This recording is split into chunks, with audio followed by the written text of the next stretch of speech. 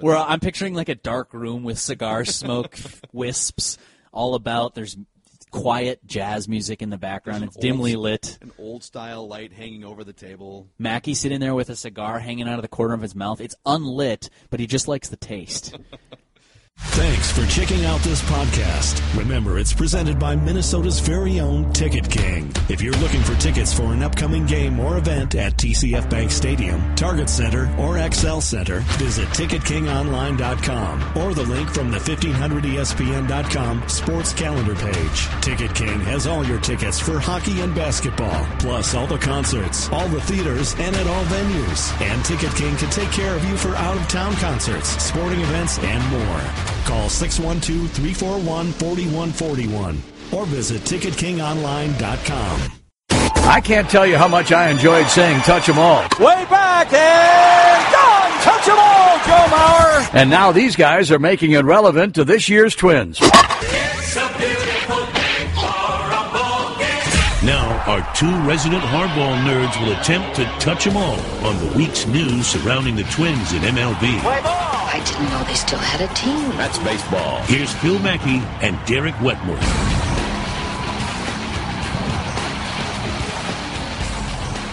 And I think it was a Toronto Raptors game. Drake is the Toronto Raptors guy, the rapper Drake. He's the guy who loves the Raptors, right? Well, he's from Toronto, and he'll claim any team that's winning, so yes. So he was standing up behind some Bulls player who was inbounding a pass. I saw that. And he's whispering in his ear, and the guy got a 5-second violation. It's a funny clip. Okay, Drake is sitting courtside, and he's whispering in this guy's ear, and it's funny, and 5-second violation. And the question was, should Drake be this involved on the sidelines? And the first two guys, and I can't remember if it was Plaschke or whoever it was, instead of, it's kind of funny, I think he should be more involved or making some funny joke, Sure. The first guy out of the gate was, absolutely not. He absolutely needs to be, you can't have this in an NBA basketball game. Just hot, takey, power take out of the gate. Well, It's like, what? This is supposed to be fun. This is entertainment. It's fun. He's standing up on the sideline. it is funny to me that Drake and sports do sort of occupy the same like subsection of our, I don't know, society, in that like they're entirely based on entertainment value. And yet, because there are so many people paid so much money to break down and analyze sports and, you know, bring the viewers and listeners and readers what they want, it's just an inevitable consequence that you're going to have people that take this stuff so seriously that you can't see your hand 6 inches in front of your face and realize, listen what you're talking about right now. Like, listen to yourself. In fact, I got a story for you. So I played, well, some people would say varsity basketball, but I think it was junior varsity basketball. As a senior, T-shirt under the jersey, right? at Bloomington, in all the pictures of the games after we won, I'm still wearing my warm-up. And that means one thing to everyone who's ever played basketball. It's like, when you get your name called to go into the game, you pull off that warm-up. I was always wearing the warm-up in the post-game pictures. So take that for whatever it's worth. But the point of the story is we were at this little like banquet, team bonding, spaghetti dinner. We're just hanging out. And with apologies to the municipalities who say that gambling without a license is illegal, and with apologies to my parents who probably wouldn't condone this, we're playing a little blackjack, the guys and myself. And we're playing for pennies and nickels. So if you're going to come after me, all right, fine, guilty. And I was pretty big into blackjack for quite a while. This was before my like real kick hit. But if you're 18 and there's no house cut, I think it's fine. I think you're fine there. I don't think you have to worry about getting arrested by someone listening to the Touch 'Em All podcast. Well, I will say that it was small peanuts, so I'm not worried anyways. And what's the statute of limitations on penny blackjack anyways? It can't be more than 5 years. And so I think depends on the jurisdiction and how bored the police are. But yeah, I think that I'm probably safe telling you this story. So I like blackjack and I like the rules, and I could tell you every single play to make in every single situation. Some people are like, "Oh, I know the book mostly, but you got to go by feel." No, that's stupid. You've got to go by the book if you want any chance of winning. And furthermore, if you want to tip the tables in your favor, you probably got to count cards too. People are like, "Well, I've got a system." No, you don't. It's math. It's just math. You're going to lose. So I'm taking blackjack pretty seriously, right? You can tell by my tone that, like, I don't have that much patience for people who say, well, like, I always split 9s against a 10 or whatever the rule is, because Actually, I just have a feeling. It's a glimpse, I suppose, if people are sort of new to the podcast, it's a glimpse into why you and I go so analytical sometimes on this. You grew up as a blackjack player. Right. I grew up in the poker business. Right. Running a company and playing poker. And it's just math. Like, it's all, a lot of it, and blackjack is more mathematical than no limit hold'em, which is math plus reading people. For sure. Which is what sports are, too, as a front office member. You better be For paying sure. attention to analytics and also reading human beings. But, Absolutely. all right, go ahead. No, I think that's a big reason why I view baseball through this prism. But we're a couple shoes deep in playing blackjack, and we're having a good time, and it's spaghetti dinner. It's at my buddy's parents' house, and team bonding is happening. Well, then one kid bets, like, he has to go. He's like, oh, my parents are here. I got to run. So I'm going to just push all my money on this next hand. And I'm like, whoa, are you sure you want to do that? And he puts like 75 cents in the middle of the table. When previously, we've been betting where there's no table limit, but I'm betting 2 pennies and a nickel. And like if I'm betting a dime, it's because the count's crazy and I'm feeling it and we're deep in the shoe and this is a good spot for me. Well, I basically went nuts on him. I was like, Are you serious? And then he gets a hand and he plays it wrong according to the book, but how he wanted to play it. Like he had like a 16 against a 5 or something, a dealer bust card, and he wants to hit it because he's like, I don't like 16. I don't like staying on 16. I'm like, dude, you're kidding, right? You're going to hit that 16? And I can't, like, I'll never forget the way he just looked back at me. And I was going nuts, and it was uncalled for, and he goes, listen to yourself right now. Like, I've got 75 cents at stake, and I'm playing blackjack for fun with my friends in the basement. At a spaghetti party. And you are freaking out that I'm not playing it by the book. Go home, Wetmore.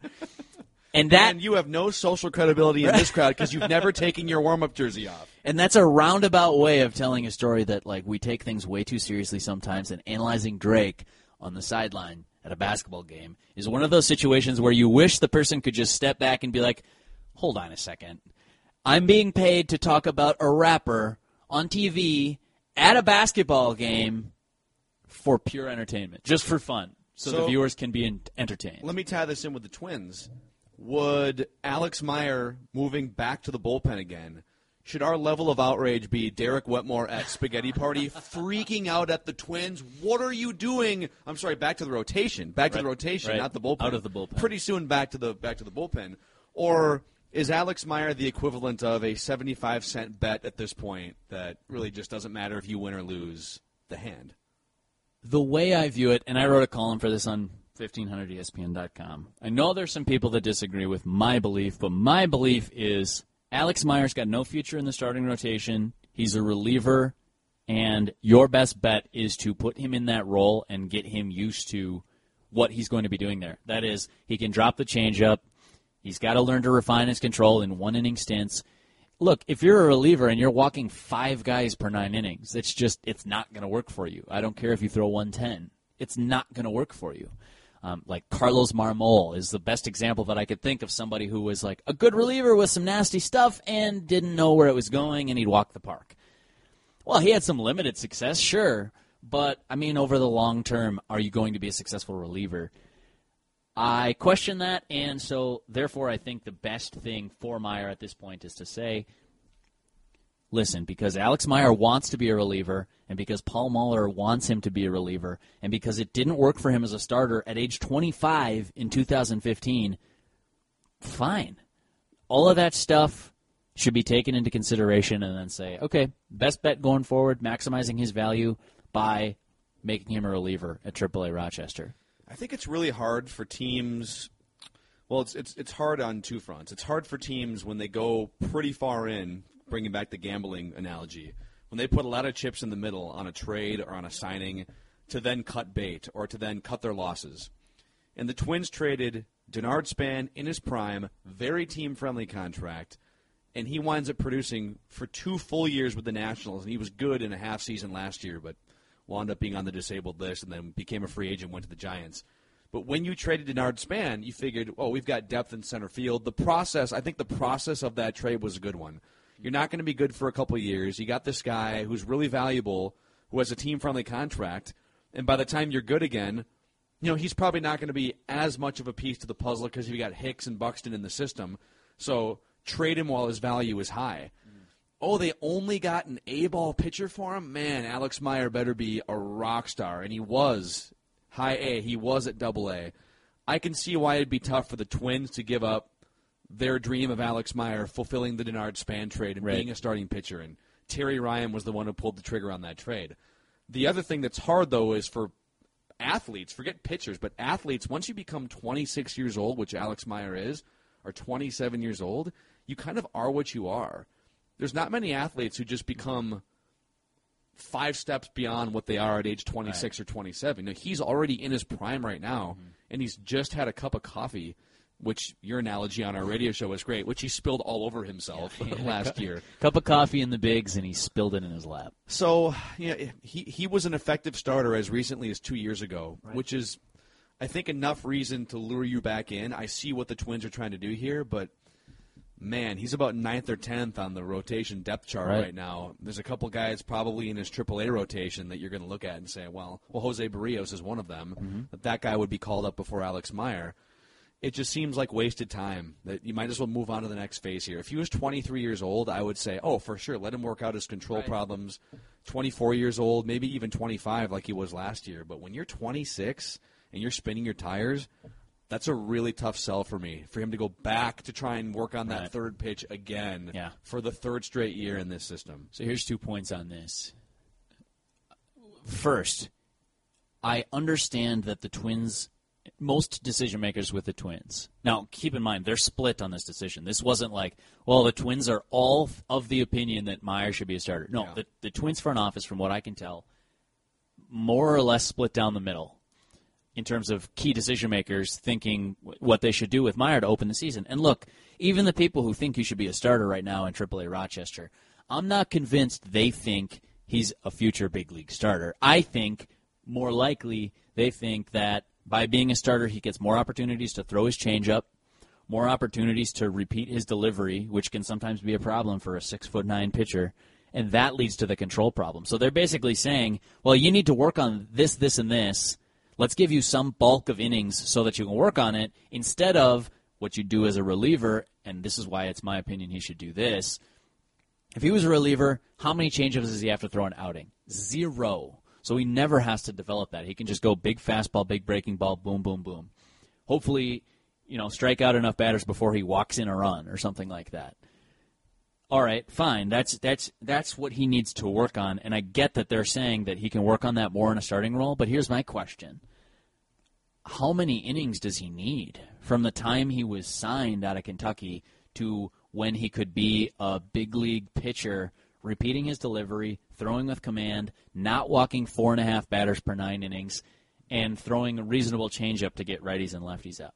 How many innings could a guy possibly need? Like, is 150 innings this year going to be the difference between, boy, that guy wasn't going to contribute anything in the majors, to, okay, now this guy's a serviceable pitcher for us. Thank God we gave him those extra 100 innings in 2016. I just don't think that you can keep holding out for this this sort of mythical, this projection that you've put on Alex Meyer. You're projecting your hopes and wants and dreams on this guy who was a former top prospect. Well, that luster is worn off for me. Now I'm trying to figure out how can he help the Twins going forward. That's what I would do if I were calling the shots. Man, when you look back, and Bill Smith is part of this too, but Terry Ryan, some of the trades he's made since he's come back, the Twins have given up premium positions and guys who are either in their prime or just emerging into their prime. Wilson Ramos was a catcher. J.J. Hardy, third base. J.J. Hardy, shortstop, in his prime. And then you had a couple center fielders, Ben Revere, who was about 24 years old when you traded him. Denard Span was 28. So those are Carlos Gomez going back. Although I would argue they got equal value for him by getting J.J. Hardy. They could have won that trade. They screwed it up subsequently. By trading J.J. Hardy then for Jim Hoey. And so we're talking center fielders in their prime, shortstop in his prime, a catcher just emerging into his prime. And they wound up getting Matt Capps, Jim Hoey, Vance Worley, Alex Meyer, and Trevor May, and then some other random reliever. Brett Jacobson. Okay. Not random. Jim Hoey and Brett Jacobson for J.J. Hardy. From the Orioles. Yeah, that's a hell of so a haul. As of right now, for all of those premium positions, you got a closer who you didn't really even need him in 2010 to wind up clinching a division by 6 games, and you lost to the Yankees in 3. And Trevor May, who right now is your 7th or 8th inning guy. Mm-hmm. I think he's got more potential than just being a relief pitcher. And maybe he winds up being a really good relief pitcher. But that's a lot. Those are core pieces to the puzzle that you're not getting any return for. Big swings and a miss. Yeah. Here's my second and final point on the Alex Meyer conversation. You asked, should we be Derek Wetmore at a blackjack table outraged? And no, probably is the answer, but there's not many things you should be Derek Wetmore at a blackjack table outraged over in life. Traffic, internal politics at work. Yeah, just leave that alone. You'll be happier. But I will say that to evaluate these moves in a vacuum is kind of important to me. It's critical to say, I think you could look at this and say, well, they traded Ben Revere and Denard Span and got a guy who could be a serviceable starter or maybe a late inning reliever, and took a chance on an Alex Meyer. And let's say it doesn't work. Let's just say this never works. Like he provides basically no value. If fast forward 5 years, that happens, you could look back and say, well, they gave up 2 center fielders and a couple years of team control, and unless Trevor May turns out to be a great starter, that probably didn't work. You took a couple lottery tickets and they didn't cash in. But I do think you have to evaluate moves in sort of a vacuum too. As an example, so don't get outraged by it necessarily, like I would have at that blackjack table, but at least acknowledge that, hey man, I don't care if it is 75 cents. You're playing that wrong. You're not playing it by the book. Now when you get up and you're playing $100 hands and $150 hands, suddenly your gut feeling is going to steer you wrong and you're going to go broke. It's like the old analogy that you're driving a crappy beater, a 20-year-old car with 150,000 miles, but you make sure you're always changing the oil. You're rotating the tires every season if you need to. You're taking care of your engine so that, okay, is it a big deal when you're driving that 1997 Ford Focus that you're doing all of these things to take care of your car? No, it's not. But then what happens when you upgrade and you've got your big boy car? Well, you're not in the habit of taking care of these things. You're not in the routine of routine auto maintenance, and then it becomes a bigger deal. So I think you have to focus on these little decisions like Miguel Sano, too, for example.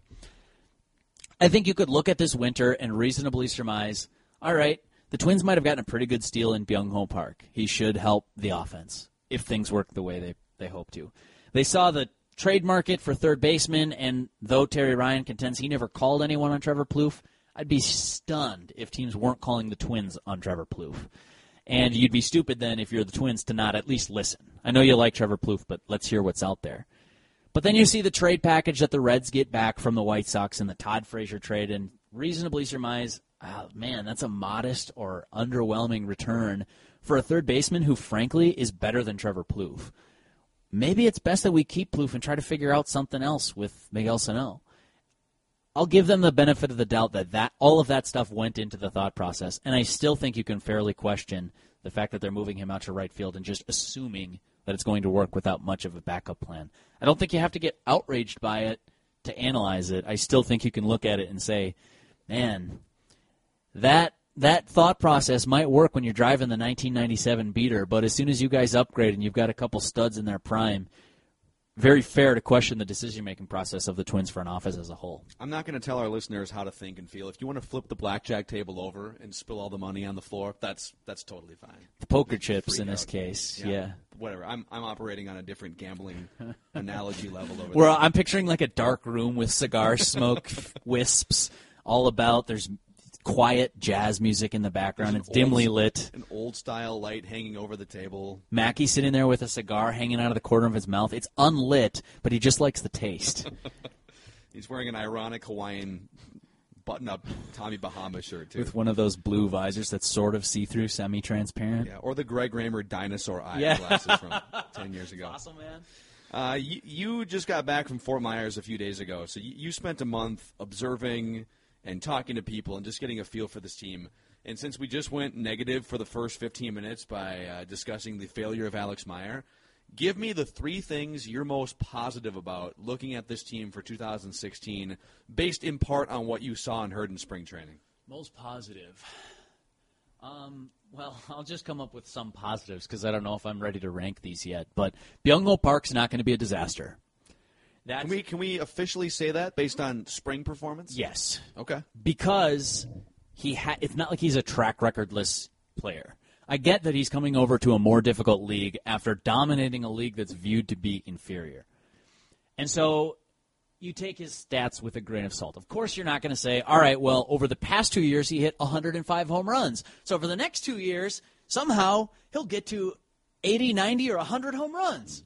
No chance. No way, and nor are the Twins counting on that. I've talked to multiple people in the front office who obviously won't go on record making a prediction about this guy's ceiling, but trust me, the Twins are not expecting that kind of production from Byung-Ho Park. I think that's fairly obvious. That shouldn't even need sourcing to say that, but I'm saying that. I will say that before I went to spring training, I wondered, all right, he's got these stats, but what if he's doing it against 88-mile-an-hour fastballs and sliders that are more like loopy curveballs? Well, that's kind of like, I'm not going to call it glorified batting practice because obviously those guys are professionals too, and they're good at baseball. Like, they're good at baseball.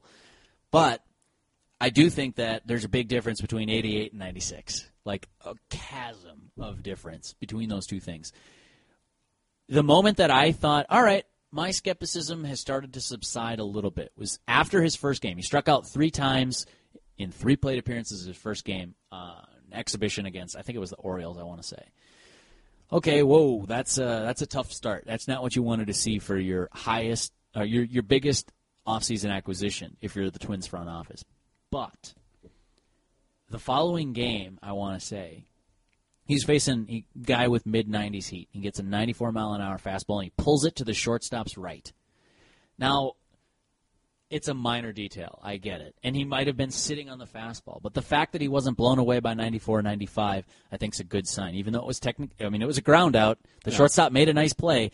But if you were going to have concerns like the Orioles rightly should have right now with their new left fielder or supposed left fielder, Hyun-Soo Kim, who looks like he can't play Major League Baseball right now, I think Twins fans should feel a little more assured that Park at some point will hit in the majors because he wasn't just completely overmatched by some of the big fastballs he saw this spring. And I actually think that the fastball heat factor is overrated when it comes to whether a hitter is going to succeed or not. And I'm not saying that he faced a bunch of 96-mile-an-hour fastballs in Korea, but if you give a professional hitter time, if a professional hitter knows that a fastball is coming, whether it's 92 or 98, he's going to sit on it and he's going to hit it. He's going to make contact. Fair point. It's how effective is the secondary pitch and the third pitch, and then how well can you locate whatever fastball you're throwing. And then if you want to take it a step further, it's the level of scouting and the depth of scouting in the major leagues, which is a multi-billion-dollar industry, and teams are paying. There's just a lot more scouts, and there's a lot more information, and there's just a lot more advanced scouting information in order to pinpoint exactly what your weakness is. And pitchers are good enough to locate secondary pitches and pinpoint fastballs more than Korean pitchers. So, I would agree with that. The best pitcher last year in Korea was Eric Hacker, who was in the Twins minor league system for a year or two about 5 years ago. And maybe he added something, and maybe he's just become a better pitcher in general, but that guy led the KBO in wins last year. And it's not that Eric Hacker, if I remember right, he could throw 90 miles an hour, and there's guys over there who throw 90, I'm sure 94 miles an hour, but they're not able to really pinpoint their secondary pitches and go after a hitter's weakness with the control and the authority that you would see in the major leagues. Sure. So you asked me for 3 positives, and I only gave you 1. That's time. That's not a negative. That's not a reflection on the fact that the Twins have no positives for 2016. I think they do. I think they really do. I think they have a nice young core, and we've talked about this in the past. If I was a Twins fan, I would really like where the Twins were organizationally. We sort of nitpick fringe decisions and things like that, and questionable signings and all that. I think that's all fair criticism. But we're also pretty quick to point out when the Twins do things well, and when they're just primed for success, I would say. So, like, an obvious positive would be that Miguel Sano is going to be in their lineup for, if he's healthy, 600, 650, 700 plate appearances. Like, that's huge. You can't really understate that. Irvin Santana is going to be, barring an injury, he's going to be on the staff for a full season. Like, that's big, too. I would say, if I can just lump all things into one, I'll give you my second positive, and that's that Glenn Perkins is healthy. I think that's important for the bullpen. I think now that you have 3 relievers you can really count on after moving Trevor May out there, I think that's a good place to start. I still think they've got to find their lefty. I still think they have to fill out the rest of the pen, but that's a good place to start. And Glenn Perkins is always healthy around this time of year. Sure. Can he be healthy in June, July? Yep. August, September. But still, we'll see. But still, good to see that Perkins is out there somewhere. getting guys out, getting strikeouts, getting swings and misses with the fastball and the slider. That's an important development for the Twins that I think I sort of took for granted a little bit, when he hit the shelf last year, that, well, have the offseason and he's doing his stretching stuff and doing his offseason maintenance and making sure he's ready to go.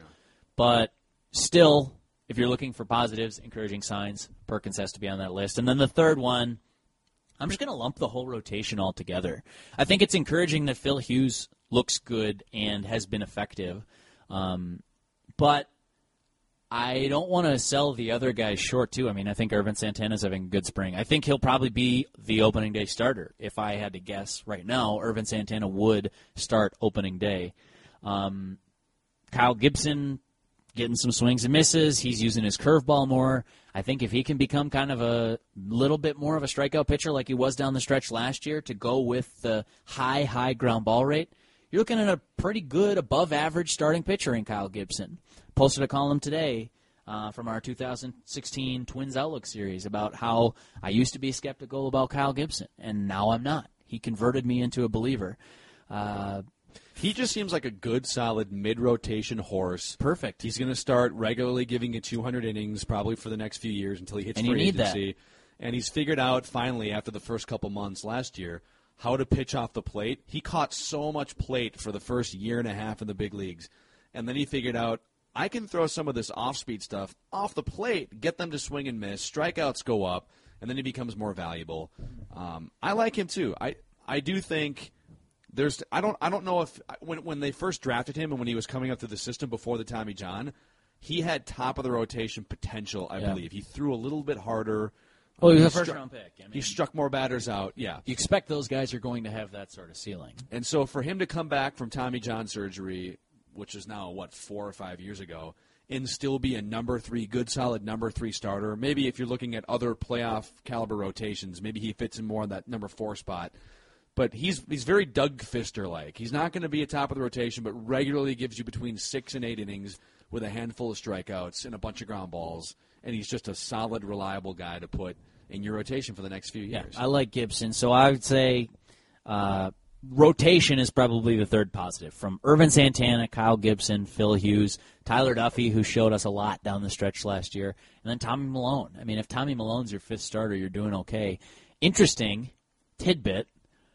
I have projected 3 times now my Twins opening day roster. It's very Mel Kiper mock draft 6.0 at this point.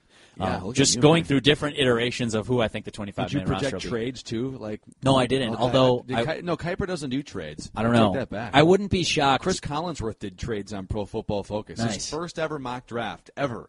Pro Football Focus. Some trades. He's got the number 1 overall pick being traded to the Los Angeles Rams. Nice. That's awesome. So tell me you swung a trade for like Andrew McCutcheon or something. No, although and you could see it, right? The Twins could use a leadoff hitter right now. They don't have a prototypical one, although I don't know where he would play if you traded for that guy, unless you gave up an existing piece. But also, you could see them trading position from a position of strength right now, probably pitching.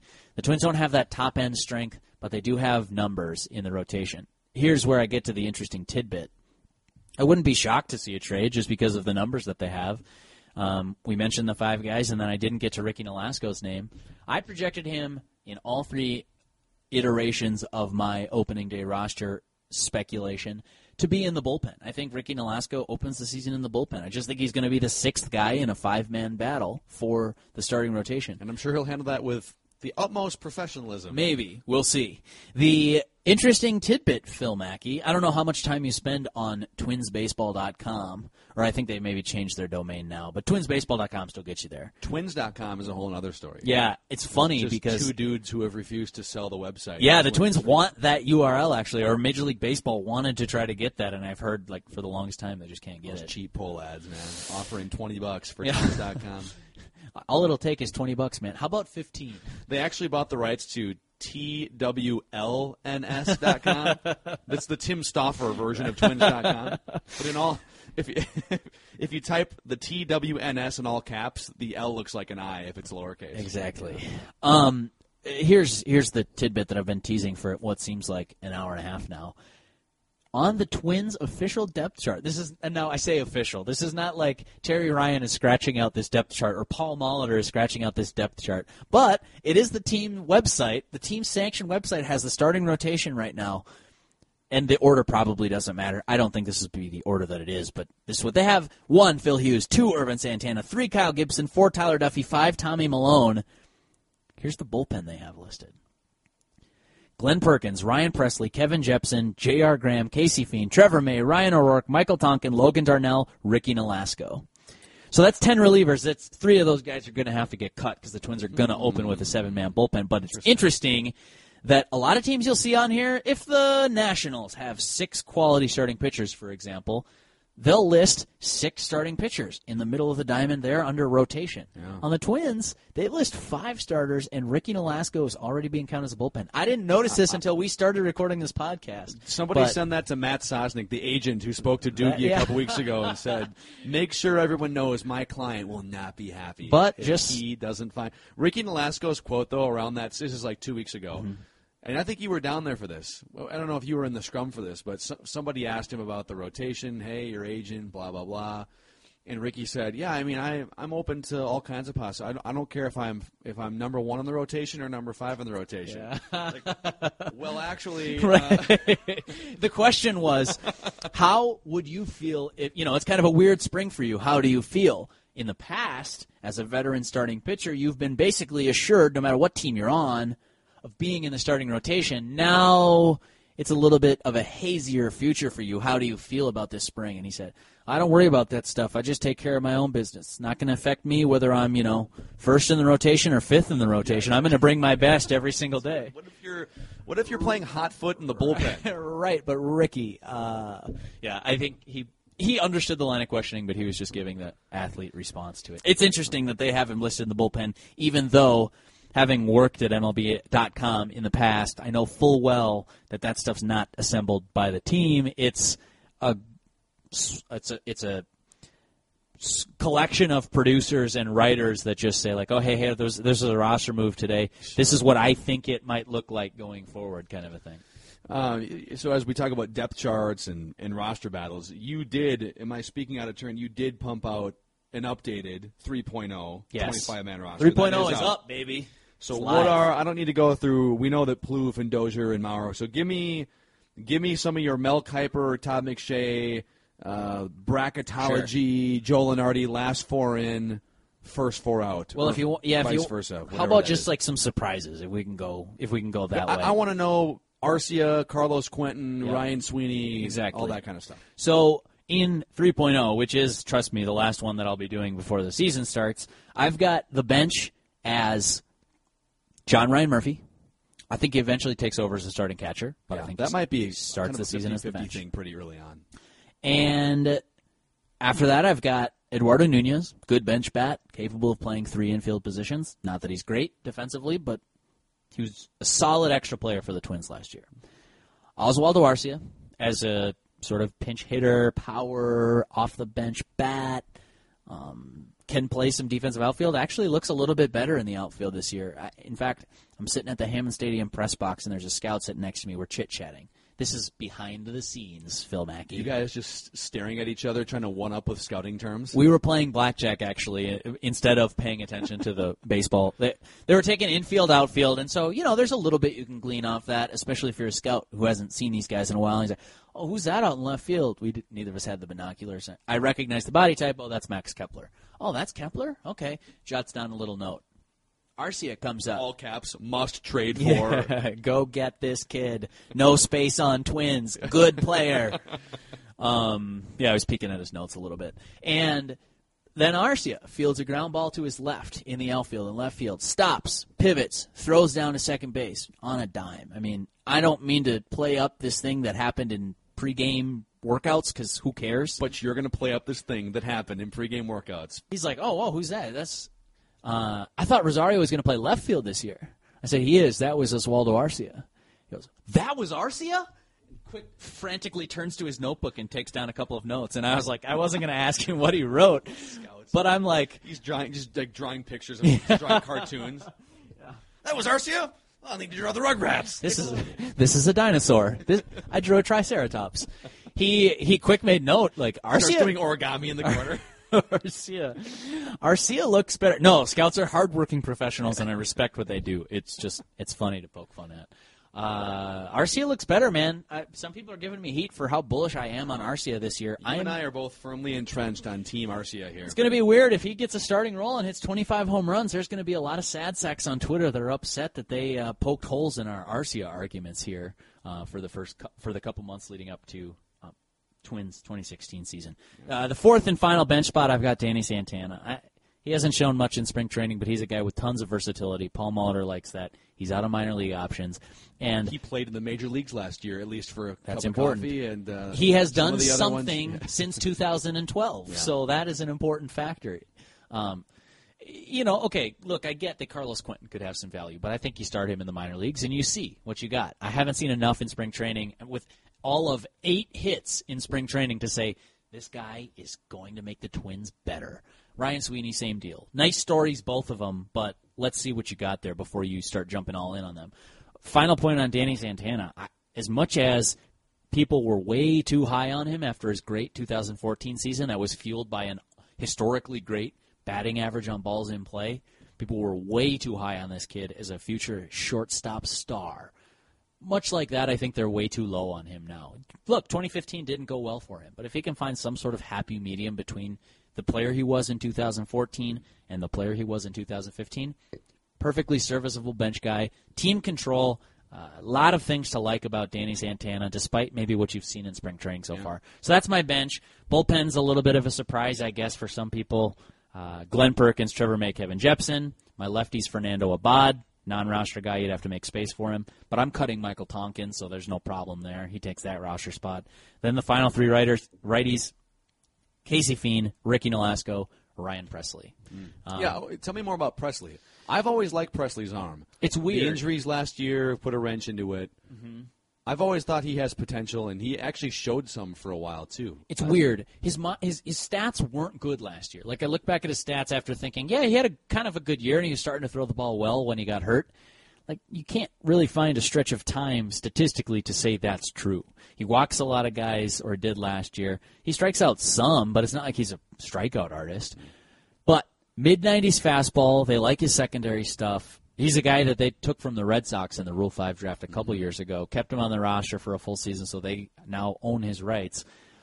He's just a good, youngish reliever that the Twins are pretty high on, and one thing that's clear to me after some conversations in the past year, I'll say like the last calendar year, I think the Twins are higher on Ryan Presley than the stats would suggest. Conversely, I think they're probably lower on Michael Tonkin than the stats would suggest. So if you're just looking at these things in a vacuum, you might say, well, Tonkin's done more in the minor leagues than Presley has. Yeah, that might be true. But it's the Twins' belief, and I don't disagree with him, that Presley can probably do more to help them in the majors this year. So I feel good about the first 6, and then Presley's a little bit of a dart. I could see him starting in the minor leagues, of course, but I knew I needed another right-hander to make a 7-man bullpen, and Presley's the guy I went with. I mean, it's hard to judge things based off spring training. It's such a small sample size, but I know that the Twins like Ryan Presley, and I think that he could help their bullpen this year. It's pretty easy to change. There's about 2 or 3 spots in that bullpen, too, that are going to be pretty easy to change out if you need to. Very fungible parts, I think, at the back end of a bullpen. Yeah. Should we take a voicemail? Yes, we should. I sent out a call on Twitter for some voicemails. We've got a listener question here from Devlin. We'll get to that in a second. I first want to make a quick plea for anyone who listens to the Touch 'Em All podcast. If you're listening this far in, all the way through that blackjack story, and you either haven't set the sleep timer short enough. You hit play and walked away from your smartphone, or you're driving and you threw it out the window. If you are still listening to this and you enjoy our baseball conversations about the Twins, our analysis, please help us out. Subscribe on iTunes. Give us a 5-star review. If you like the content enough to listen this far, do us a favor. Help this content reach more people. More Twins fans might want to hear from us. I don't know, that might be going out a little bit too far on a limb. But if they do, the best way to do that is to help boost our rankings on iTunes, and you can do that by subscribing to Touch 'Em All on iTunes and leaving a 5-star review for Phil Mackey and I. Let's hear from Devlin. And by the way, if you want to leave a voicemail for the show, we can compile them during the week. There's a post on 1500ESPN.com, or you can just Google. What's the phrase people can Google? If you go Touch 'Em All voicemail, you'll find the post that you're looking for. Touch 'Em All voicemail. And it's super easy. I did it today. Touch 'Em All voicemail, you click on the post, and then there's a little play button, and you just record your little message on your computer speakers. So make sure your boss is out of the room when you're doing this. And then you just hit send, and it sends me and Phil an email with the attached voicemail to it. Some cool technology that we get to hear from our listeners. So here is loyal listener Devlin. Hey, Phil and Derek, this is Devlin, long-time listener, often-time tweeter. Hey, I just have a question for you guys. My question is, which do you think is going to be a bigger adjustment for the player? Is the bigger adjustment going to be Byung-Ho Park adjusting to Major League Baseball? Or is it going to be Miguel Sano adjusting to right field and an outfield position? Thanks. Yeah, Devlin, thank you for the voicemail. I don't think it's even close. I mean, Miguel Sano has caught fly balls before at third base. The hitting aspect's going to be the same for him. Learning a new position in right field isn't nearly what learning a new language is, and learning a new culture and coming over and living somewhere new for the first time, and then integrating in with new teammates and coaches and all the things that go into facing this caliber pitching for the first time. So I think the biggest adjustment by a mile is Byung-Ho Park, and it's a two-part adjustment. It's can you hit Major League pitching, and can you assimilate and integrate into American culture and the Twins clubhouse culture, too. Look at it this way. If Miguel Sano boots a fly ball and turns a single into a double or a single into a triple, and maybe a run scores or 2 runs, these are scenarios that could very well play out, and I'd be willing to bet that everything that I just said will happen at least once in the course of the season. It will. There are a lot of defensive innings. He won't be flawless in right field from the get-go. But then Miguel Sano could go 2 for 4 with a bomb and a 3-run double, and you'd be like, yeah, or okay. All right, only Wetmore would point out the fact that he misplayed a fly ball in the 3rd inning that led to a run in a 9-1 Twins blowout. Byung-Ho Park's a designated hitter, and if he doesn't provide any offensive value with his bat, you're going to start to hear the calls pretty early on from Twins fans on Twitter upset that he's not adjusting. I think the stakes are higher for Byung-Ho Park because it's basically sink or swim, whereas Sano, I think it could be bad. So does David Ortiz, by the way. He thinks that Miguel Sano to the outfield's a big mistake for the Twins. He's a little biased, but Classic that David Ortiz would want to bash the Twins front office for something. It's just amazing that he might want to do that, hold some kind of a grudge on his way out the door. And I don't think it's going to go perfectly for Miguel Sano. I think it's going to be a struggle at some times, but I think that there's enough value in the bat that we're going to kind of all right, he's an adjusting Major League right fielder, but at least he's hitting 35 home runs. We can live with that. Byung-Ho Park, I think, I agree with everything Phil said. That's the harder adjustment for sure. And not only that, there's going to be more visibility on Sano because he's already kind of a star player. I mean, he could make an all-star game this year, and no one would bat an eye. But Byung-Ho Park's an international celebrity. He is a superstar in Korea. There's going to be an entire sports-following country watching his every move this year. Already has begun in spring training. And so I hesitate to say that the stakes are so much higher for Sano, but like he's already kind of the better and more established player. Park is going to have the microscope on his one thing more than Sano is in right field. So I think that transition's probably harder. I'm kind of glad you brought up David Ortiz. I totally forgot about this from over the weekend. Our colleague here at 1500 ESPN, the radio station, Patrick Royce, caught up with David Ortiz in the JetBlue clubhouse as Ortiz was eating lunch. I think it was on Friday or Saturday. And Ortiz cut open another vein. I feel like once every 6 months the story comes back, and now that it's his final season, and people ask, well, why is this whole thing still relevant 13 years later? Okay, can we just move past this as Twins fans and media? Well, it's relevant for a couple reasons. Number one, Ortiz is still mad and still brings it up and still answers questions with new answers. Like, for instance, with Patrick Royce, he said, they treated me poorly when I was in the minor leagues, in the major leagues. It wasn't just that they undervalued me as a player, but they treated me poorly too. I also think it's relevant still too because the guy who made that decision, Terry Ryan, is still the guy in charge of the Twins. So if it were a different GM who got let go or went on to go work with some other team in 2006 or something, it wouldn't be nearly as much of a talker, but the key piece to the puzzle for the Twins on that side is Terry Ryan, and he still oversees all the baseball operations. And I also think a third reason why it's still a big deal is because the longer David Ortiz plays, and this will be his last season, so he'll put a cap on his career, the more home runs he hits and the larger his legend grows, the closer this becomes, the closer this is really to a modern-day trading or giving away of Babe Ruth. This is the modern-day equivalent to the Red Sox selling Babe Ruth to the Yankees and then watching. Look at all the comparisons. Both were in their mid-20s when they were given away for essentially nothing. The Red Sox got $100,000, which at the time, 80, 90, 100 years ago, was quite a bit of money, but they didn't get a player in return. They gave up a budding superstar. You have both guys going to the other team winning multiple championships while you kind of toil. The Twins haven't won a playoff series since David Ortiz left for virtually nothing. Hall of Fame caliber, generationally great power hitters. Babe Ruth was the better player, but as far as larger-than-life power hitters, what they did for their new team, the identity of their new team and championship-winning teams, it is the modern-day equivalent of Babe Ruth to the Red Sox. So I'm never going to get sick of this talker because there's not really a historical equivalent unless you go back to Babe Ruth. All the other players you can name who, well, look at this player, was nothing with this team and went to that team and became a superstar. Usually it's a trade where you're getting something back, like Bagwell over to the Astros.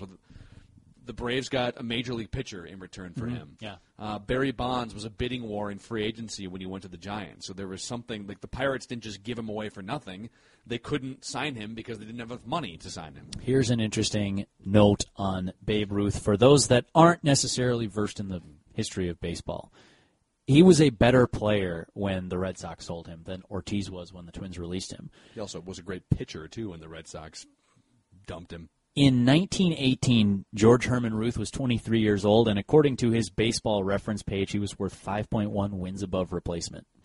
The following season, 1919, which I believe was when Prohibition kicked in the United States for any history buffs. It's just tough for Babe Ruth. Yeah, probably. And hot dogs, too. Probably. He was 24 years old. Boston Red Sox slugger and pitcher was worth 9.4 wins above replacement. That offseason, they sold him to the Yankees. And I'm just going to go through. So he's age 25 season, 1920 is the first year he's in pinstripes. Here are his wins above replacement for the rest of his career per his baseball reference page. 1920, 11.9 wins above replacement. Yeah, it's ridiculous. 12.9, 6.3. 14.1 wins above replacement. 14.1 wins above replacement. 11.7, 3.5 down year. 11.5, 12.4, 10.1, 8.0, 10.3, 10.3 again. You know, if Patrick Royce were in here, he'd tell you, I don't need wins above replacement to know that Babe Ruth was a great bleeping player. Babe Ruth also played till his age 40 season, although not with the Yankees. He went to... Where did he finish? The Braves? The Boston Braves. Boston Braves. Yeah. In 1935, and he was worth... It was tail end of his career. He wasn't quite the player, but he was still worth 6.4, 5.1, and then 0.2 I wins believe above he replacement. hit 3 home runs in one of his last games, too. Really? Yeah, I believe. I'm actually going to check If I'm remembering that. all the Babe Ruth movies correctly. As long as we're on his Baseball Reference page right now, this will only take a second to check. Think about it. Both, you've got Big Bambino, Big Papi. It's just, I know that Ortiz wasn't the caliber player of Babe Ruth, and he doesn't have a position. He's been a DH. Right. But it's it's relevant the longer Ortiz continues to hit 35 home runs every year, and the longer Terry Ryan continues to GM the Minnesota Twins. The final thing I'll leave you with, Touch 'Em All podcast listeners, is that Babe Ruth ended his career, his final game here on Baseball Reference, May 30th of 1935, that season for the Boston Braves. On May 25th, he went 3 for 4 with 3 home runs, 6 runs driven in. Ding, ding, ding. Stay tuned for 60-second AP News headlines.